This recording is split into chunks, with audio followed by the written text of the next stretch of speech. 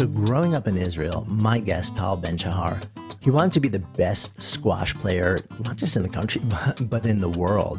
And he turned pro at a pretty young age and quickly rose up the ranks. Then this weird thing happened. He achieved his dream.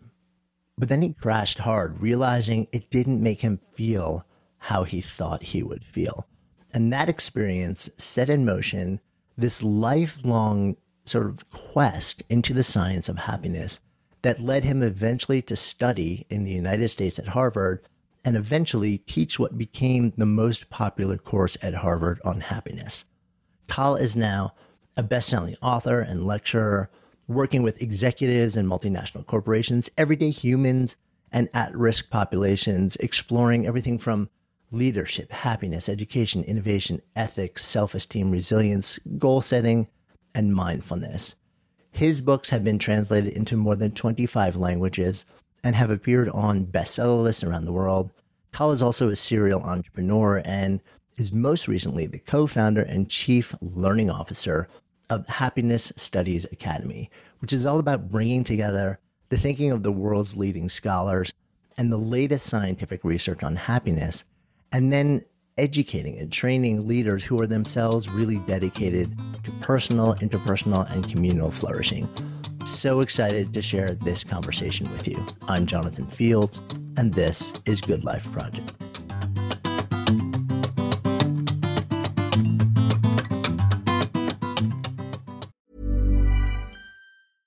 Flexibility is great. That's why there's yoga. Flexibility for your insurance coverage is great too. That's why there's United Healthcare Insurance Plans. Underwritten by Golden Rule Insurance Company, United Healthcare Insurance Plans offer flexible, budget-friendly coverage for medical, vision, dental, and more. One of these plans may be right for you if you're, say, between jobs, coming off your parents' plan, turning a side hustle into a full hustle, or even missed open enrollment. Want more flexibility? Find out more about United Healthcare Insurance Plans at uh1.com.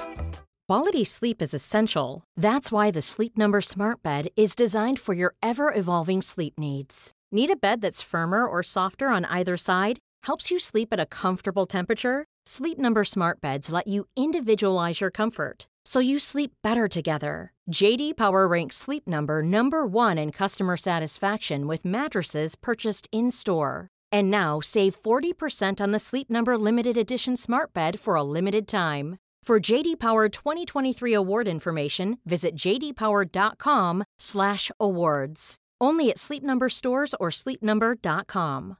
Hey, I'm Ryan Reynolds. Recently, I asked Mint Mobile's legal team if big wireless companies are allowed to raise prices due to inflation. They said yes. And then when I asked if raising prices technically violates those onerous 2-year contracts, they said, "What the f*** are you talking about, you insane Hollywood ass?" So to recap, we're cutting the price of Mint Unlimited from $30 a month to just $15 a month. Give it a try at mintmobile.com/switch. $45 up front for 3 months plus taxes and fees. Promo rate for new customers for limited time. Unlimited more than 40 gigabytes per month. Slows full terms at mintmobile.com. Growing up, I know it seems like squash for you was really the thing that was not just a passion, but almost an obsession. Very much so. I remember when I was 16 years old and very, very much into squash, waking up one morning and having the following thought, which was, what will I do with my life when I no longer play squash? Because, at least as a professional athlete, that you have quite a short half-life. And I thought, what will I do when I'm 30 or 35 with my life? And of course, my decision was then, I will become a coach. I thought of becoming the Israeli national coach at that time, but could not see my life without it. The notion of you as a 16-year-old thinking about what comes next before you had actually sort of like stepped into the ultimate, like what you were aspiring to do, is an unusual thought process for, I think, any 16-year-old. Yeah, there are certain people who are more inclined to reflection or rumination. I'm certainly one of them. I think among psychologists, there is a disproportionate number of them. And, it's both a blessing and a curse. So, Socrates, the father of Western philosophy, once said that the unexamined life is not worth living. But I have to add a second part to that sentence, which is that the over-examined life is tedious. And I certainly have fallen into the trap of tedium throughout my life, also when I was 16. Yeah, which is sort of an interesting tell just about, and almost like a little bit of foreshadowing as to what would come over a period of years.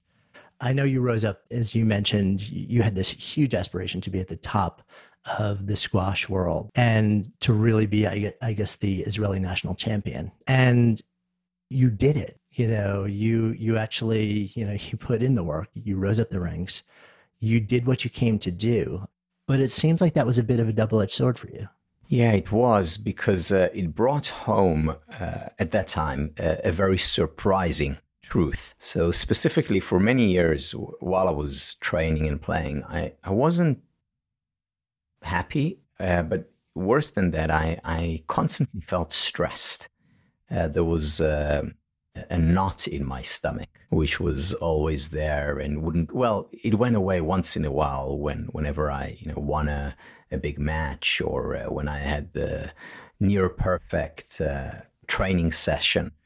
But it was rare, and the norm was the knot. However, I always believed, in fact, I was certain that knot would go away once I achieved my goal, once I reached my dream, which at that time was to be the national champion.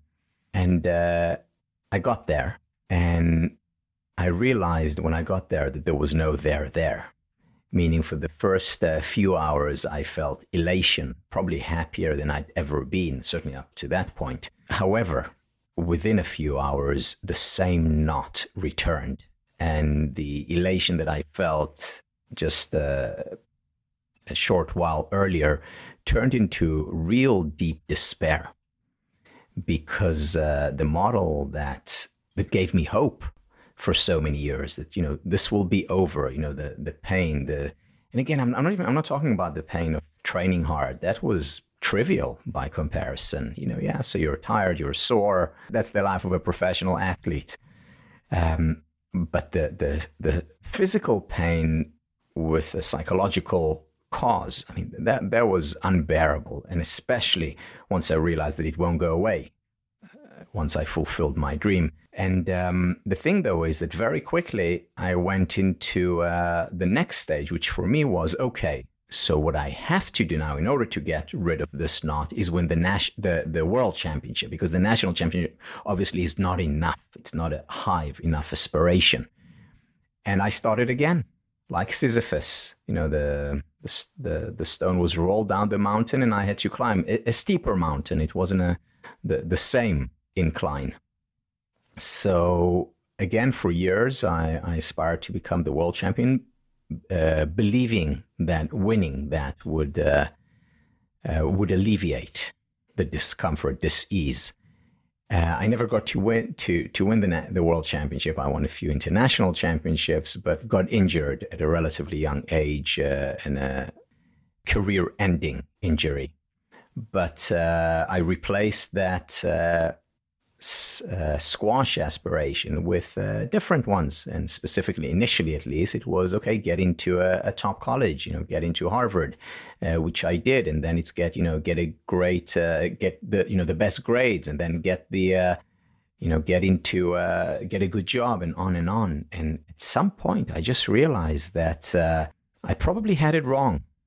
That it's not about the external, it's not about achieving this or that milestone, that it was more about me changing my perception, the internal rather than the external world. And that's when I turned to psychology. Yeah, it occurs to me, listening to your story, and also sort of folding that in with so many conversations I've had over the years with people who have sacrificed so much of their lives to rise to meet this one expectation of being the best of the best in any domain, or whatever that internal or familial or societal, definition of success was, and then met it. And immediately after fell into this anywhere from malaise to really deep depression. It was interesting. I talked to a former Olympian not too long ago who actually medaled. She did exactly what she came to do and went into a very, very dark place after, and then started talking to her friends who were all other fellow Olympians and noticed an astonishing prevalence of this same exact phenomenon. And I'm curious, you describe it as almost this existential feeling of, okay, what now? Like that didn't give me the feeling I wanted to feel. So what now? I wonder how much of the feeling is that, and also the feeling of waking up and for years having this thing that you're striving for, a purpose. And then you wake up the next morning and it's no longer there. And then when you blend those two things together, it just creates this compound effect. Yeah, the perfect storm. So yeah, this is a pervasive phenomenon. And take the example of someone who's unhappy as a child, unhappy as a young adult, but has a goal, has a dream to become, say, a movie star. You know, let's take the most probably admired, respected, and rewarded of all stardoms. And you know, for many years, you know, he's weighing tables at restaurants, but he's constantly sustained by the belief that once he makes it, then he'll be happy. And then eventually, years later, year after years of pain and suffering, he makes it. And he's ecstatic, elated, happier than he had ever been before. And, you know, for a month, for 2 months, for a year, you know, it could not be better, because now he can have any you know, man or woman he wants, because he's admired, revered, because now he can buy anything he wants. He's wealthy. He has it all. And then after a year, suddenly the knot that perhaps he had, or the dis-ease that he experienced, returns, because it inevitably does. And now he's lost, because at least before he had the hope that once he makes it, then he'll be happy. But he made it. And again, he realizes there is no there. You know, the difference between sadness and depression is that depression is sadness without hope. Before he had hope, now he no longer has hope. And he realizes that he cannot find happiness in this reality. So he looks for answers outside of reality.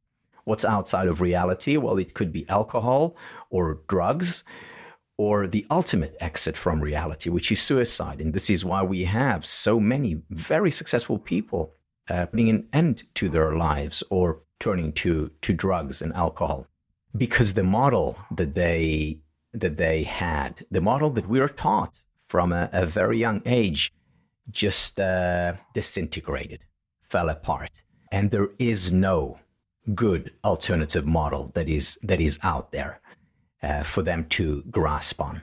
Yeah,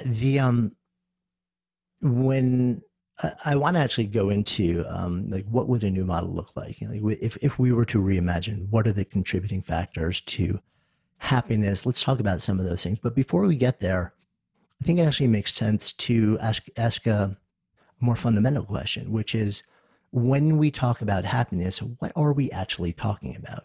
You know, there are many definitions to happiness.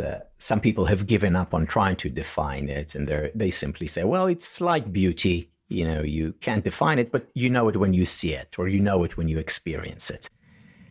I'm not of that school of thought. I think it is important to define happiness, because once we define it, it can help us find it, achieve it. You know, there's a lovely line, the Cheshire Cat in Alice in Wonderland, where she asks the Cheshire Cat, you know, where should I go? And he says, well, that depends on where you want to get to. And then she says, well, I don't know where I want to get to. And then he says, well, then it doesn't matter where you go. So, you know, I think it is important to know where we're going, to define our path. So my definition of happiness comprises 5 elements. The first element of happiness is spiritual well-being.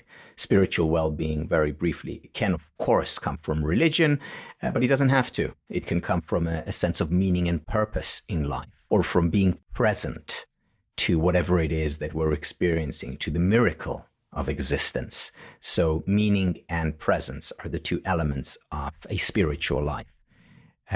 Physical well-being, the second element of happiness, is about regular physical exercise, about movement, about sleep, about nutrition. Of course, these are important elements of happiness. Then there is intellectual well-being. You know that there is research showing that being curious, asking questions, learning constantly and consistently doesn't just make us happier, it also makes us healthier. In fact, contributes to longevity, being a lifelong learner. So that's intellectual well-being, engaging with texts or with nature or with a work of art. That's intellectual well-being.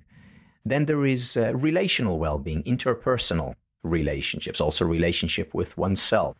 The number one predictor of happiness is quality time we spend with people we care about and who care about us. And finally, there is emotional well-being. Emotional well-being is about dealing with painful emotions, sadness, anger, envy, anxiety, and also cultivating pleasurable emotions like joy, like gratitude, like love, like excitement. So these 5 elements, spiritual, physical, intellectual, relational, and emotional well-being that make up the acronym SPIRE, are the building blocks of happiness. Now, it doesn't mean we need to have it all. That would be overwhelming to even think about having it all. But it does mean that given that we are a system, a whole system, we can find an in towards increasing levels of happiness through any and all of these 5 elements. So we can meditate, or we can exercise, or we can engage in learning, or we can invest more in our relationships, or express gratitude. I mean, these are all powerful, impactful ways of increasing levels of happiness, especially if we practice them consistently and constantly. So ritualizing them is, of course, important. Yeah, and I want to dive into some of those in a bit more detail.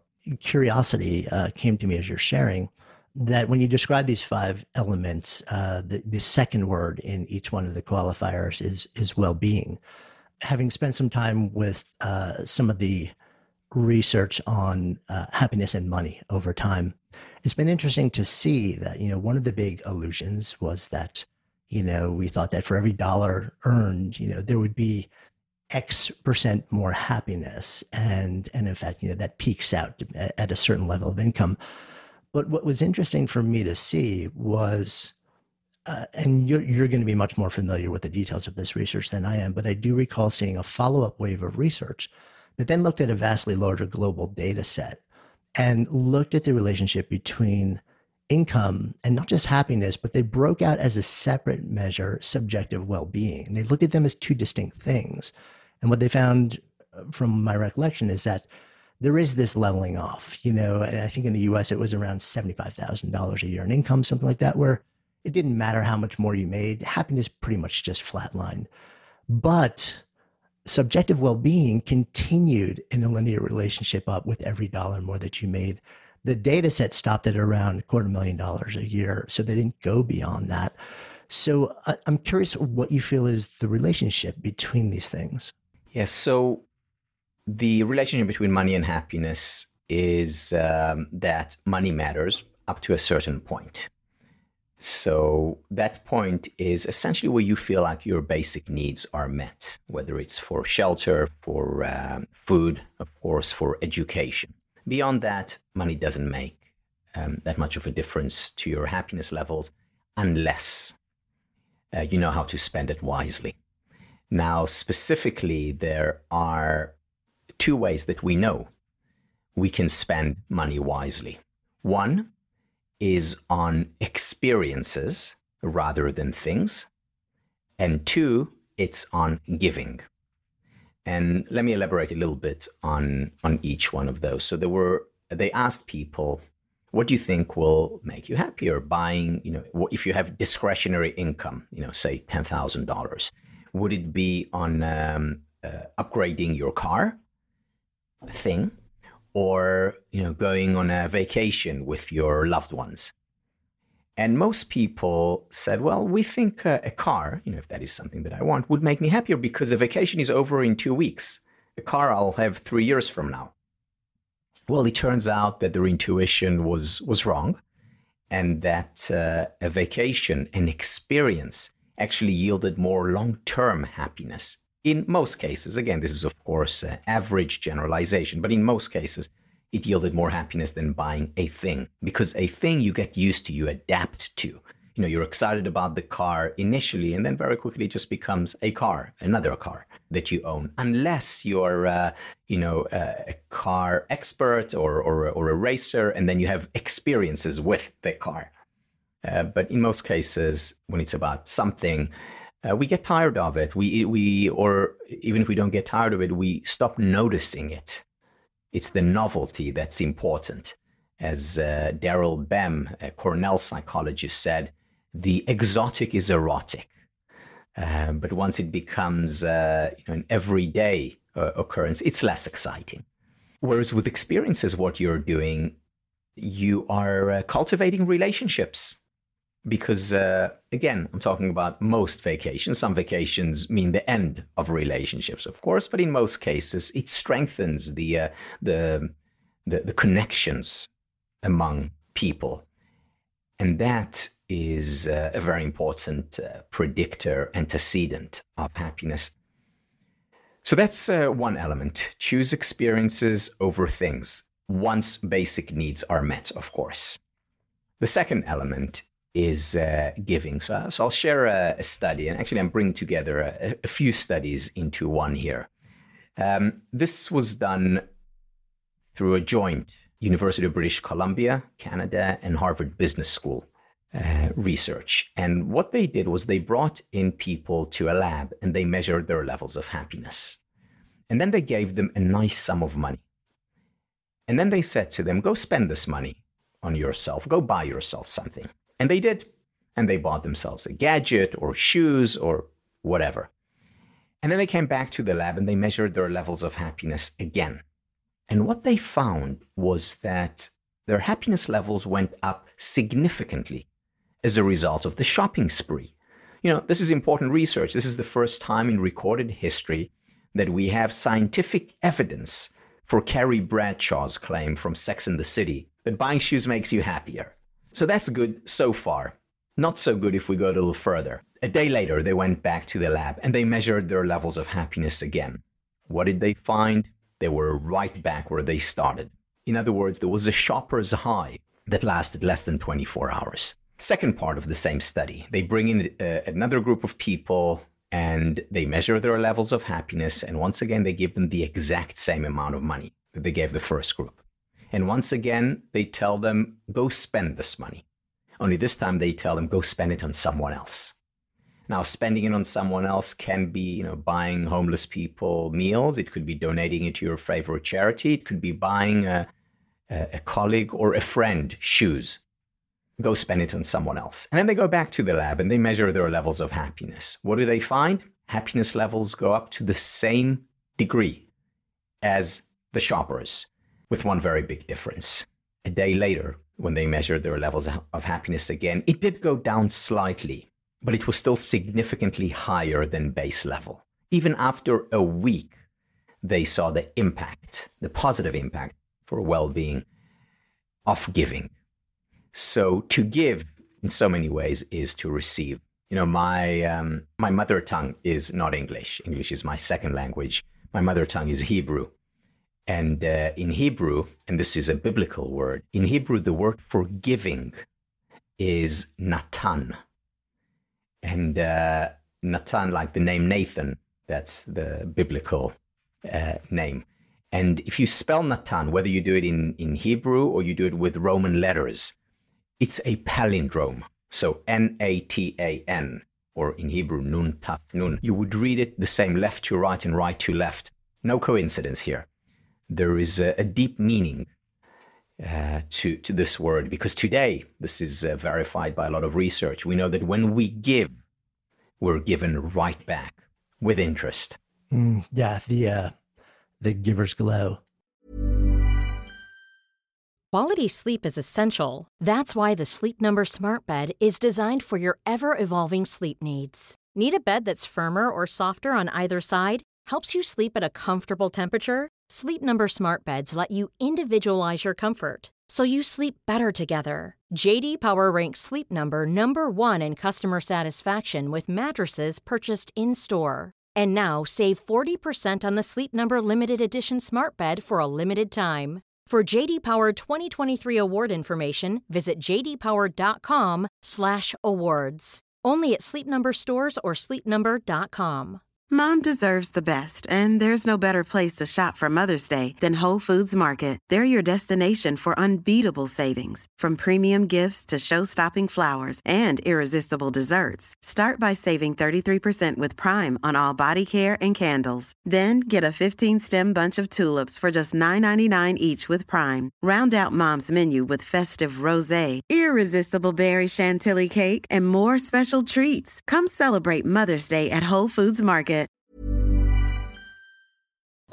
Good Life Project is sponsored by Lumi. So listen, we have all had those awkward moments where a BO strikes at the worst possible time. I'm often actually out in nature when I'm exercising, so I don't even notice it when I'm out. And then I walk in the door, kind of start to wrinkle my nose, and then I'm like, oh, wait a minute, that's actually me. That is why I'm so thankful I discovered Lumi Whole Body Deodorant. This revolutionary product, it was actually invented by an OBGYN who wanted a solution for her patients struggling with private odor. But Lumi doesn't just work, quote, down there. It provides incredible 72-hour protection for your entire body using mandelic acid. I kid you not, this stuff is a game changer. Lumi is safe and effective for pits, for feet, you name it. And as someone who's tried it, I can attest that it seriously works. The fresh scents are just an added bonus. So if you're ready to say goodbye to BO for good, try Lumi's Starter Pack. It comes with a solid stick deodorant, cream tube deodorant, 2 free products of your choice like mini body wash and deodorant wipes, and free shipping. As a special offer for our listeners, new customers get $5 off a Lumi Starter Pack with the code GOODLIFE at lumideodorant.com. Don't miss your chance to experience the relief of true full body freshness that equates to over 40% off your starter pack when you visit lumideodorant.com or just click the link in the show notes and use the code GOODLIFE.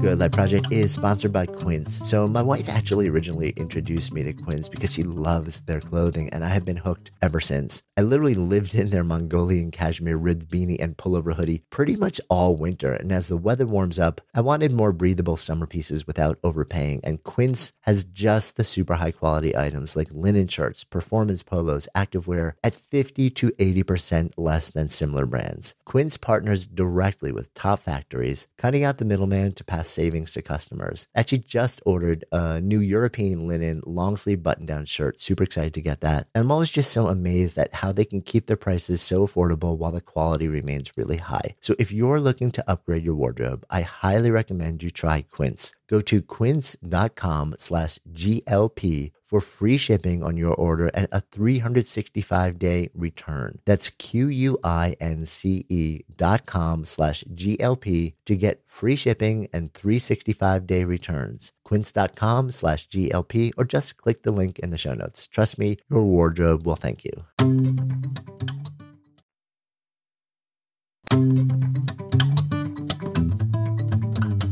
You know, it was interesting when you think about giving, it makes sense especially when you sort of explain the reciprocal energy, that it would feel good. I remember sitting down with Adam Grant a couple of years back. We were talking about something similar. You know, he's done a whole bunch of work on how giving affects different people in different ways. And he was actually citing, I think it was Sonia Lyubomirsky, who did this work because I think counterintuitively, I think very often, tell me if I have this right, we feel like, well, if we give a little bit every day, then we can kind of keep that giver's glow going for a long time. And yes, it's good for other people and it's better for us. But is it true, in fact, that the research showed that, in fact, that if you actually cluster your giving in something like 1 day a week, that it actually has a stronger effect? Yes. So this is Sonia Lyubomirsky's research on giving. And what she did was she had a control group, of course, that didn't give. And then she had 2 experimental groups. One group gave 5 times during the week, and the other group gave 5 times on 1 day of the week. And yes, she found more impact for those who concentrated their giving. And, I've often wondered why that is. And what I think it could be is that that giving on one day, gave you sort of a strong dose of the value of giving. Now, that means strong motivation to do it again. So that could very well have created an upward spiral through very strong emotion. I mean, look at the connection between the word emotion, motion, and motivation. They all come from the same root. And it's when we have strong emotions that we are driven to motion, that we have motivation. Perhaps do it again and again and again. So we're creating an upward spiral of giving. And, I do a lot of, I've done a lot of thinking and reflecting on this upward spiral of thinking for a slightly different reason. The field of positive psychology or the science of happiness often comes under attack for being a selfish or for supporting a selfish pursuit because, I want to be happier. That's why I'm taking a course on happiness. That's why I'm reading this book. And this is selfish. And, why are you being selfish in a world that needs selflessness, not selfishness, certainly today? But this is a false dichotomy because there's a lot of research showing that when we give others, we feel better about ourselves. That's just one side of the equation, though. There is also research showing that when we cultivate our own happiness, we're much more likely to give. So potentially, we can create an upward spiral between giving to self and giving to others, because giving to others is also giving to ourselves. And when we give to ourselves, we're more likely to give to others. And it's this upward spiral that I think is very important to understand in order to create a synthesis between the selfish camp and the selfless camp. And the synthesis, to my mind, could be called selffulness rather than selfishness or selflessness. Yeah, I mean, that makes a lot of sense to me. I'm fascinated by your hypothesis about why that once a week might sort of be more effective at the sprinkling approach every day, too. It's almost like it's a bit more of a slingshot up into that broaden and build spiral rather than have kind of simmering at the bottom, like a little bit every day. It never quite launches into the momentum. Yeah, and again, so that's a great metaphor. The metaphor that I was thinking of as you were speaking was, maybe it's diluted in a sea of maybe not unkindness, but in a sea of banal experiences, and it disappears. So it doesn't. It's not recognized. It's not felt as much. Yeah. The other thing that you mentioned in terms of the relationship to money and happiness and on the spending side, well, a lot of it is there are two ways that we can sort of give, was this distinction between experiences and stuff. I'm going to get something versus I'm going to invest in an experience, and the relational nature of experiences and how that may well be at the heart of why it's more effective. Part of my curiosity around this too, I'm fascinated to hear your thoughts, is when you get something, let's say it's a car, using your example, you're driving that car every day, you have it over a longer period of time. So you have this long sustained opportunity to habituate to just having it. It just doesn't affect you anymore. Most experiences, if you go on a vacation or you go on a really cool adventure, or those are usually these short hits, in the context of your life. It's a day or a week or maybe a month if you're really fortunate. So I wonder if part of what's going on is that you have a much greater opportunity to habituate to the thing that you buy, whereas you don't have that to the experience because it's much more fleeting. I'm curious how that lands with you. Yeah, so habituation absolutely plays a role here. Daniel Kahneman talks about the hedonic treadmill. Again, enjoying this car initially, but then losing interest to a great extent. And this habituation is important. It's actually a survival mechanism, because if we didn't habituate, then it would mean we wouldn't habituate to painful experiences either.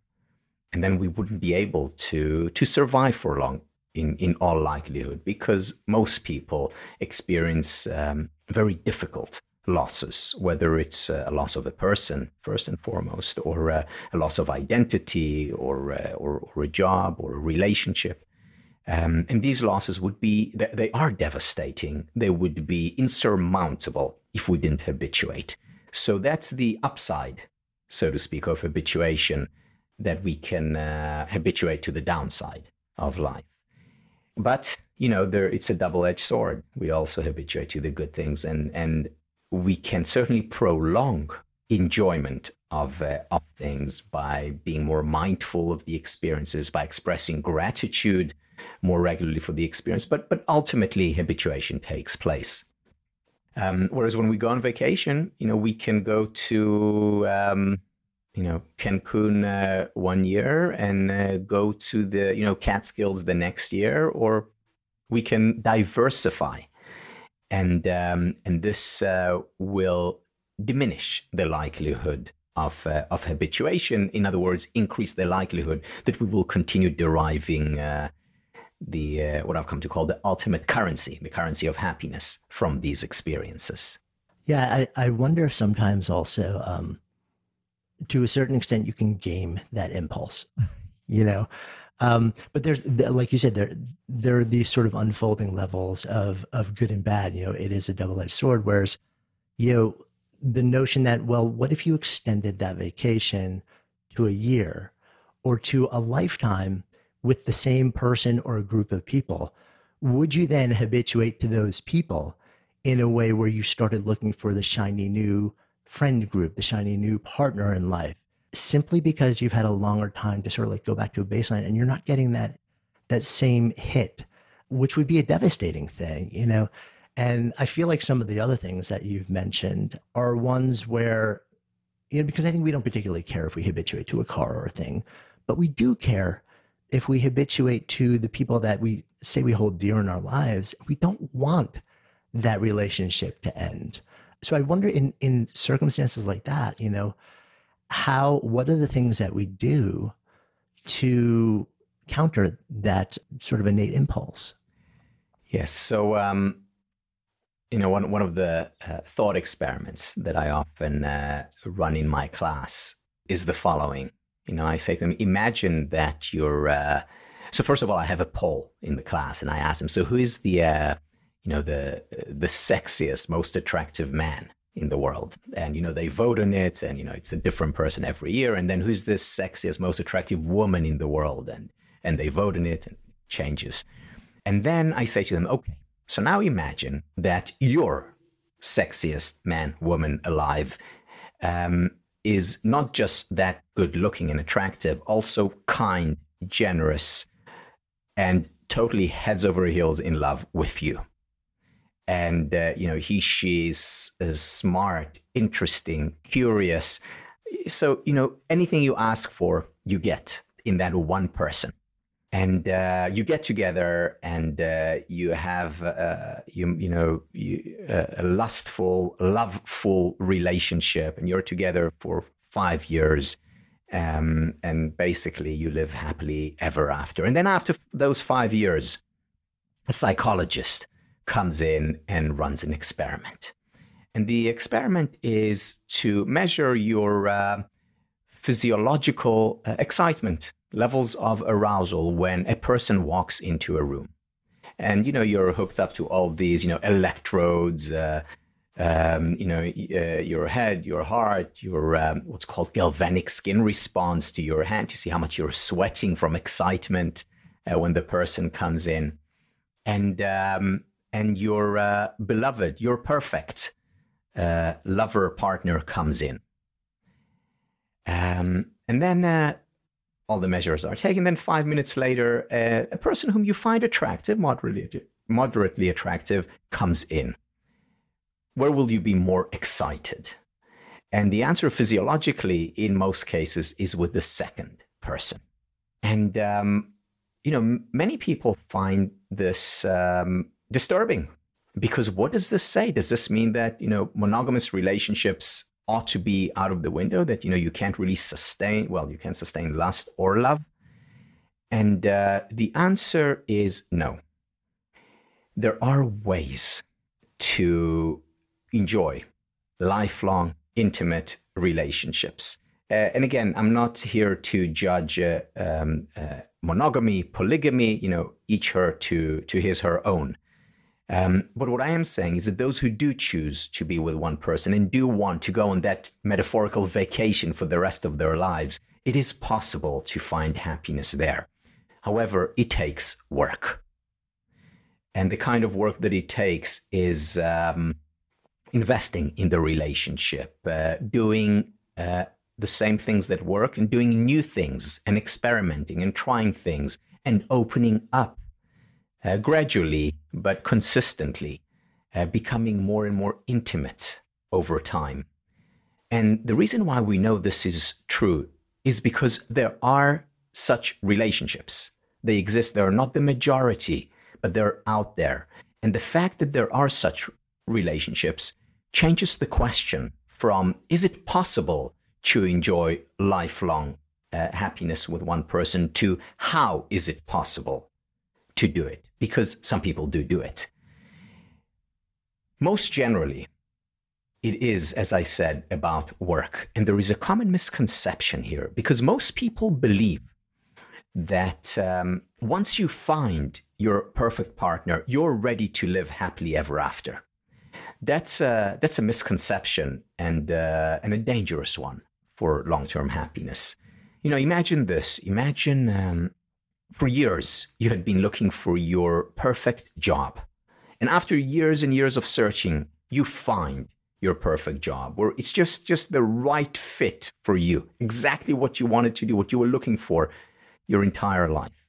A Monday morning comes and your first day of work, you go in to your office.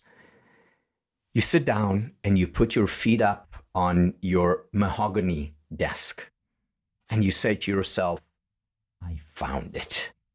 I have arrived.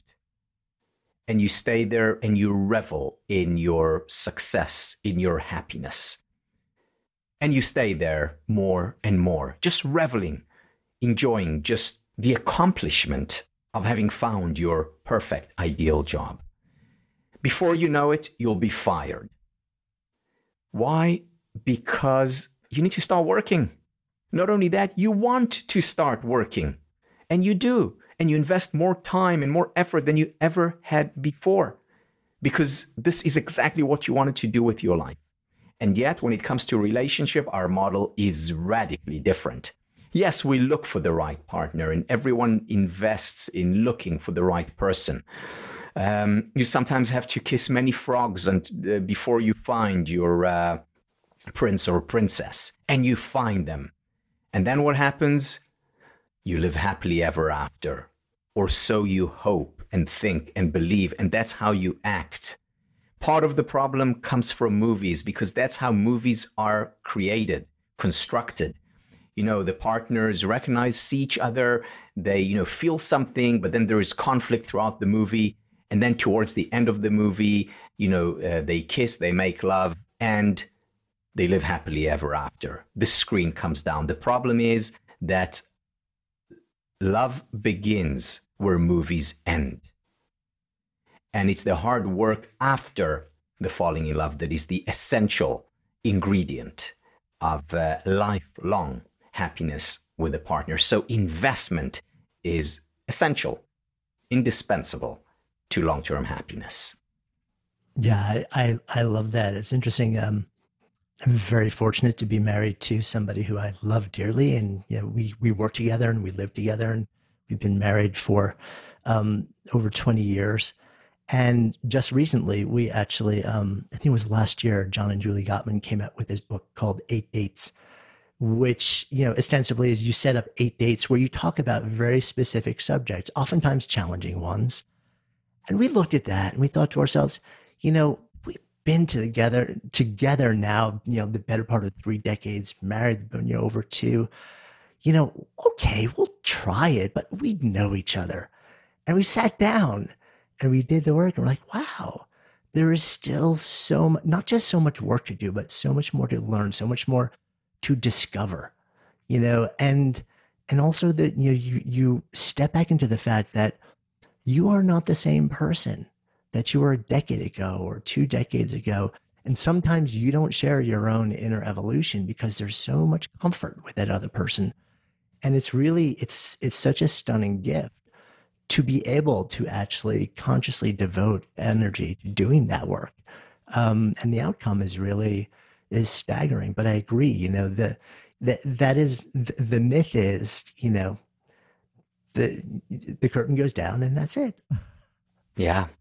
The Gottmans are great researchers on relationships, and I teach their work. And then there is someone else whose work I teach, and that is David Schnarch.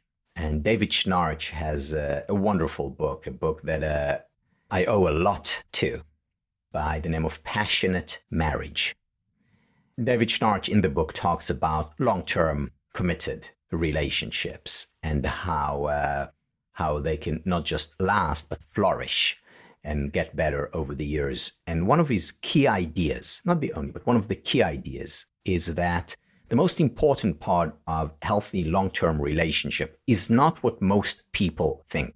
Most people would say it's about learning to validate one another.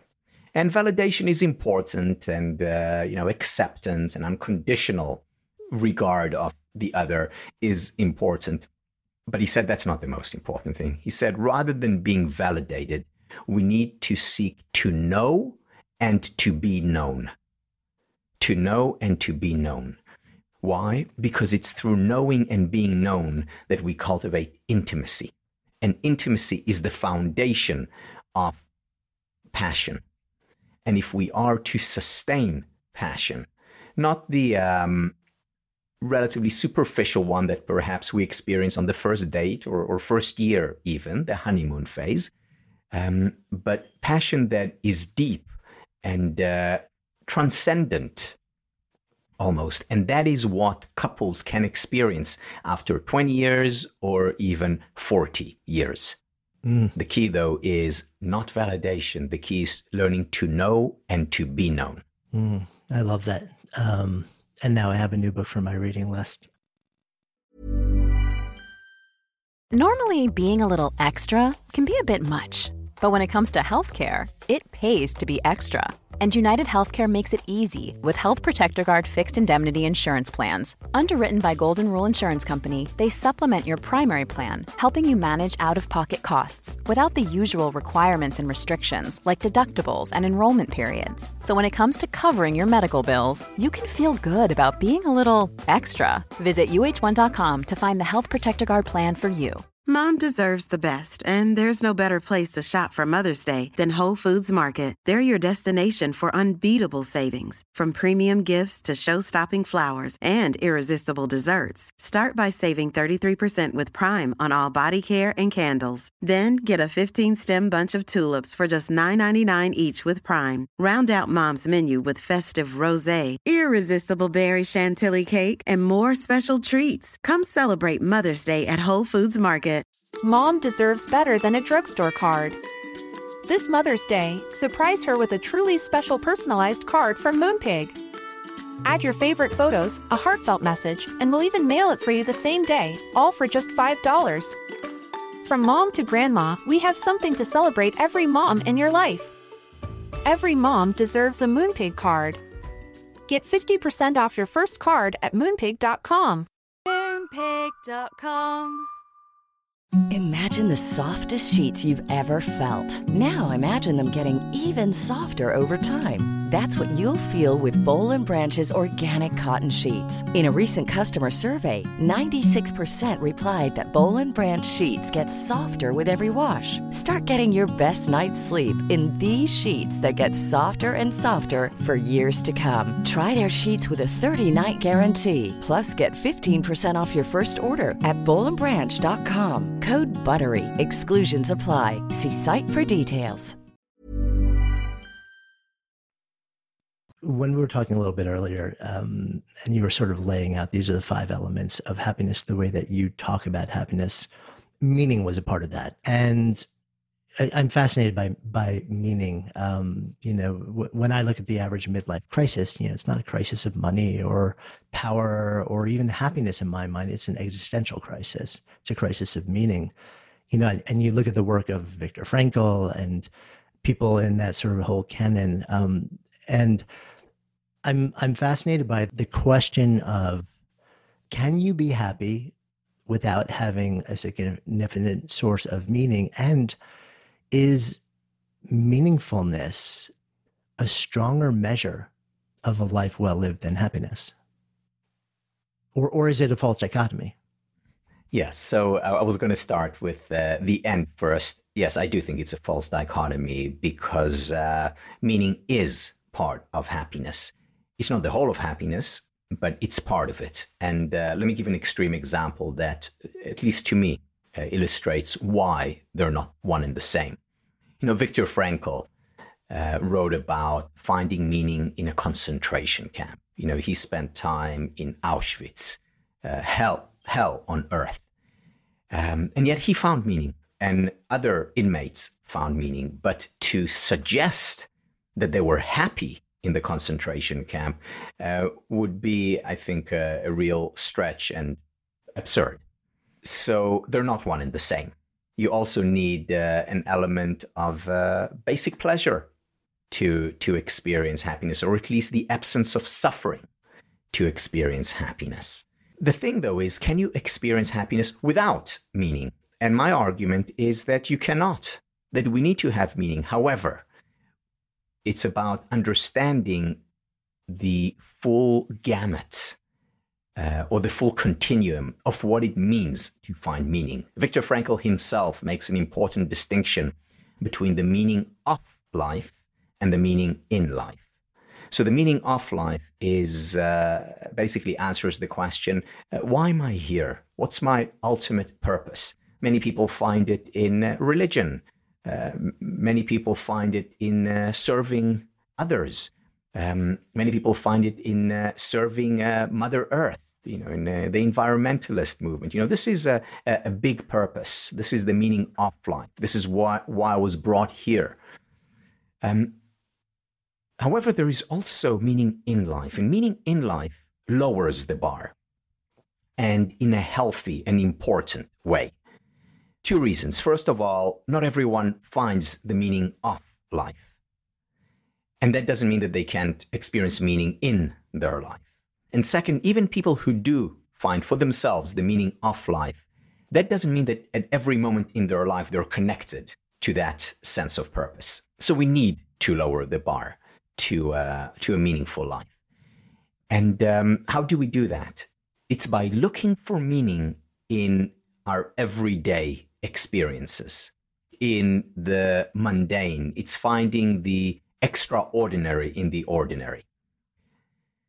So this is work that Adam Grant and others did about how we can reframe our current experiences. Amy Wisniewski, Jane Dutton, who had worked with Adam when he was in Michigan, they have done work showing that even janitors in hospitals can find a sense of purpose, meaning a calling in the work that they do day in and day out.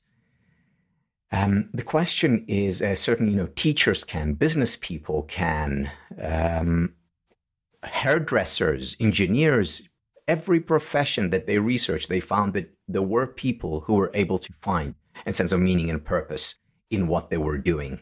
The question is, how can we raise levels of awareness about it? My business partner, Angus Ridgway, spent many years at McKinsey, and we work together in the field of leadership development through Potential Life. And recently he was having lunch with his brother-in-law. And his brother-in-law is a cardiologist. And his work, his expertise is pacemakers. So basically what he does is puts pacemakers in, and every few years he takes it out and changes batteries and puts it back in. So when they were having lunch, Angus said to him, I finally figured out what you do for a living. So his brother-in-law curiously asks, what? and Angus says, "You change batteries for a living." And, his brother, just to give you some background, Angus is British. This is British humor. His brother-in-law looked at him intently, did not even smile, and he said, "Angus, you are right. Some days I change batteries. Other days I save lives." So the exact same experience can be interpreted in radically different ways. If I'm a school teacher, I can see my work as a grind. Again, I have to deal with these young, inconsiderate students.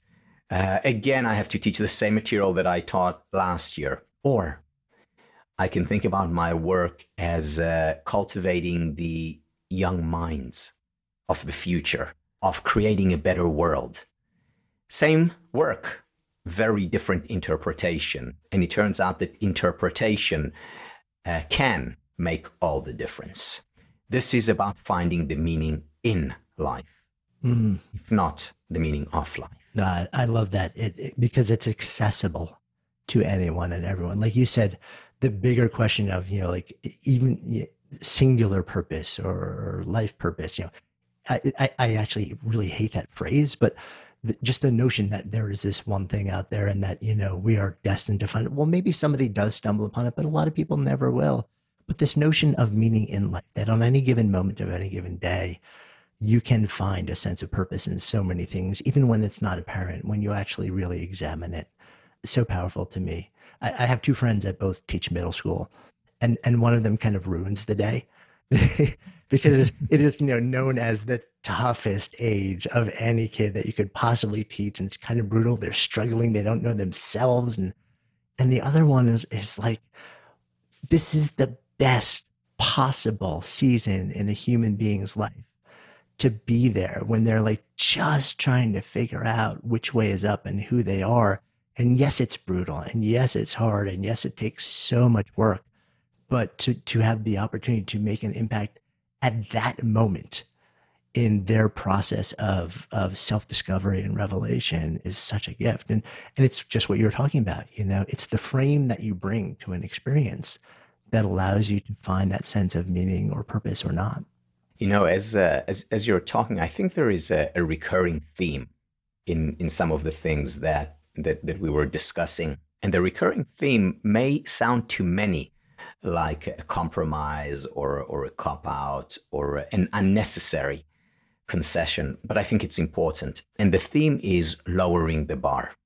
It's lowering the bar on what constitutes a meaningful life.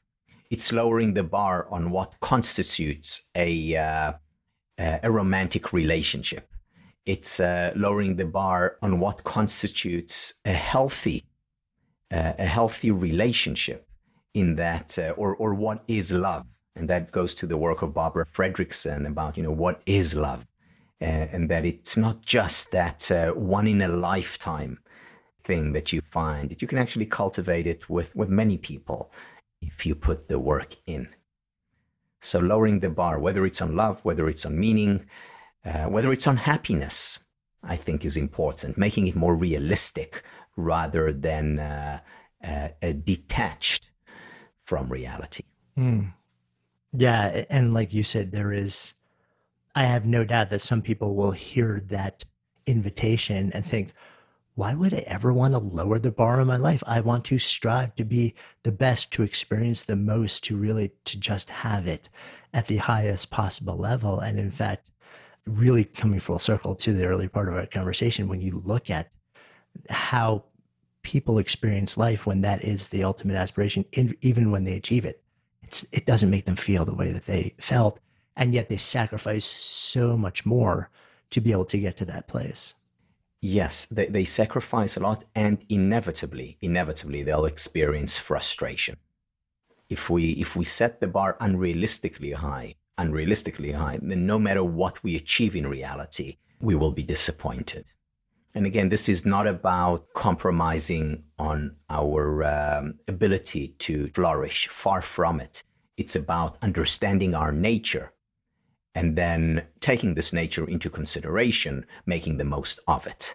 Yeah, it occurs to me also through this entire conversation that when we kind of zoom the lens out, the ability to focus on any of these things, to be intentional at any of them, is based on a sort of a meta skill of awareness. You know, we can't make any of these decisions. We can't adopt any of these points of view or embrace any actions or practices unless and until we have some level of awareness of who we are and where we are at any given moment in time. Yeah, awareness is critical. You know, it relates to a topic that I've been thinking a lot about recently, which is what I've come to call rhetorical choices. And rhetorical choices are similar to rhetorical questions. A rhetorical question is a question where the answer is obvious. It's asked for effect. So, you know, if I ask my son, do you want daddy to be angry? You know, I'm not expecting him to, you know, think about it for a while and say, you know, the answer is obvious. Or do you want to be happy? You know, it's obvious. It's a rhetorical question. Similarly, we have rhetorical choices. For example, if I ask you, Jonathan, so do you want to appreciate the good things in your life? Or do you want to take the good things in your life for granted? You know, it's a no-brainer. It's obvious. You ask any person this question, they will say, yeah, of course I don't want to take for granted the good things in my life. And yet, most people, most of the time, take the good things in their lives for granted. Not because they don't know what the right choice is, but simply because they are not aware. They're not mindful of the fact that at every moment in their lives, they can actually choose. So making them more aware of the fact that they have this choice, bringing it to the fore of your consciousness through awareness, through mindfulness, is the necessary prerequisite of practicing the right choice, the rhetorical choice, the choice that will make you happier. Yeah, that makes perfect sense to me. You know, reflecting on the way that you have brought yourself, your work, your curiosity, inquiry, and research to the world, you know, much of your early days, it happened in a classroom. You taught for, you know, quite a while at Harvard, spoken to numerous organizations around the world. And it seems like you have sort of like continued to create this expanding ripple of ways to get the message out. The most recent of which, and tell me if this is wrong, but from what I understand, is this Happiness Studies Academy, which really says, okay, so let's take the world of positive psychology and bring in all sorts of other schools of thought, draw from them all, and then create teaching experiences for people. I'm curious about how this came to be and what your intention is with it. Yes, so the Happiness Studies Academy essentially came to be 5.5 years ago when I was on a flight, a transatlantic flight. And you know, Jonathan, those states where you're, when we used to fly back when you're very tired, but too uncomfortable to fall asleep. So I was in one of those states when a question came to mind. And the question was, how is it that there is a field of study for psychology, which is my field, a field of study for history, biology, medicine, education, business, you name it, but there is no field of study for happiness. So yeah, there is positive psychology, but that's just the psychology of happiness. What about what philosophers had to say about happiness? Lao Tzu, Confucius, Aristotle. What about what historians had to say? Economists. How about what, you know, our great books in literature, you know, Marianne Evans or Shakespeare have to say about happiness? Chinua Achebe. What about what neuroscientists have to say about happiness? Why isn't there a field, or rather an interdisciplinary field of study that brings together what all these different disciplines, fields have to say about happiness? And I resolved on that flight to help create a field of happiness studies that brings together philosophy and economics and neuroscience and biology and history and film and literature, and bring these together to shed light on arguably life's chief pursuit, if I were to quote David Hume. And 3 years later, I co-founded the Happiness Studies Academy with the purpose of bringing these ideas to different people. And we have a certificate program, which is a year-long journey where students answer 2 questions. The first question, how can I become happier? The second question, how can I help others become happier? So again, this is the self-reinforcing loop of generosity, of self-fullness. And we have students from over 60 countries around the world. We teach it in different languages. And this is what provides me with so much happiness to work with students who are keen to bring about more happiness, more well-being, spiritually, physically, intellectually, relationally, and emotionally. Whether it's in schools where they teach, homes where they build a family, among their friends and community, the workplace, in hospitals, in the therapeutic relationship, in coaching, you name it, because happiness is important wherever and whenever we are. Mm. And that feels like a pretty good place for us to come full circle as well, because I agree with all of that. So sitting here in this container of Good Life Project, if I offer up the phrase to live a good life, what comes up? Give yourself the permission to be human. Give yourself the permission to experience the full range of human emotions, the painful as well as the pleasurable. And by doing so, you fulfill your potential for happiness, not by rejecting emotions, not by ignoring difficulties and hardships, by being real, by being authentic, by being fully human. Thank you.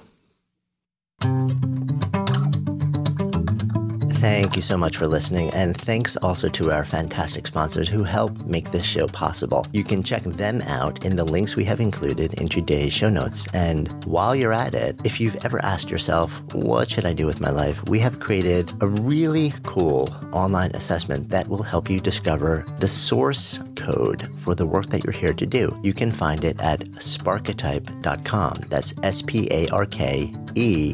SPARKETYPE.com, or just click the link in the show notes. And of course, if you haven't already done so, be sure to click on the subscribe button in your listening app so you never miss an episode. And then share the love. If there's something that you've heard in this episode that you would love to turn into a conversation, share it with people and have that conversation. Because when ideas become conversations that lead to action, that's when real change takes hold. See you next time.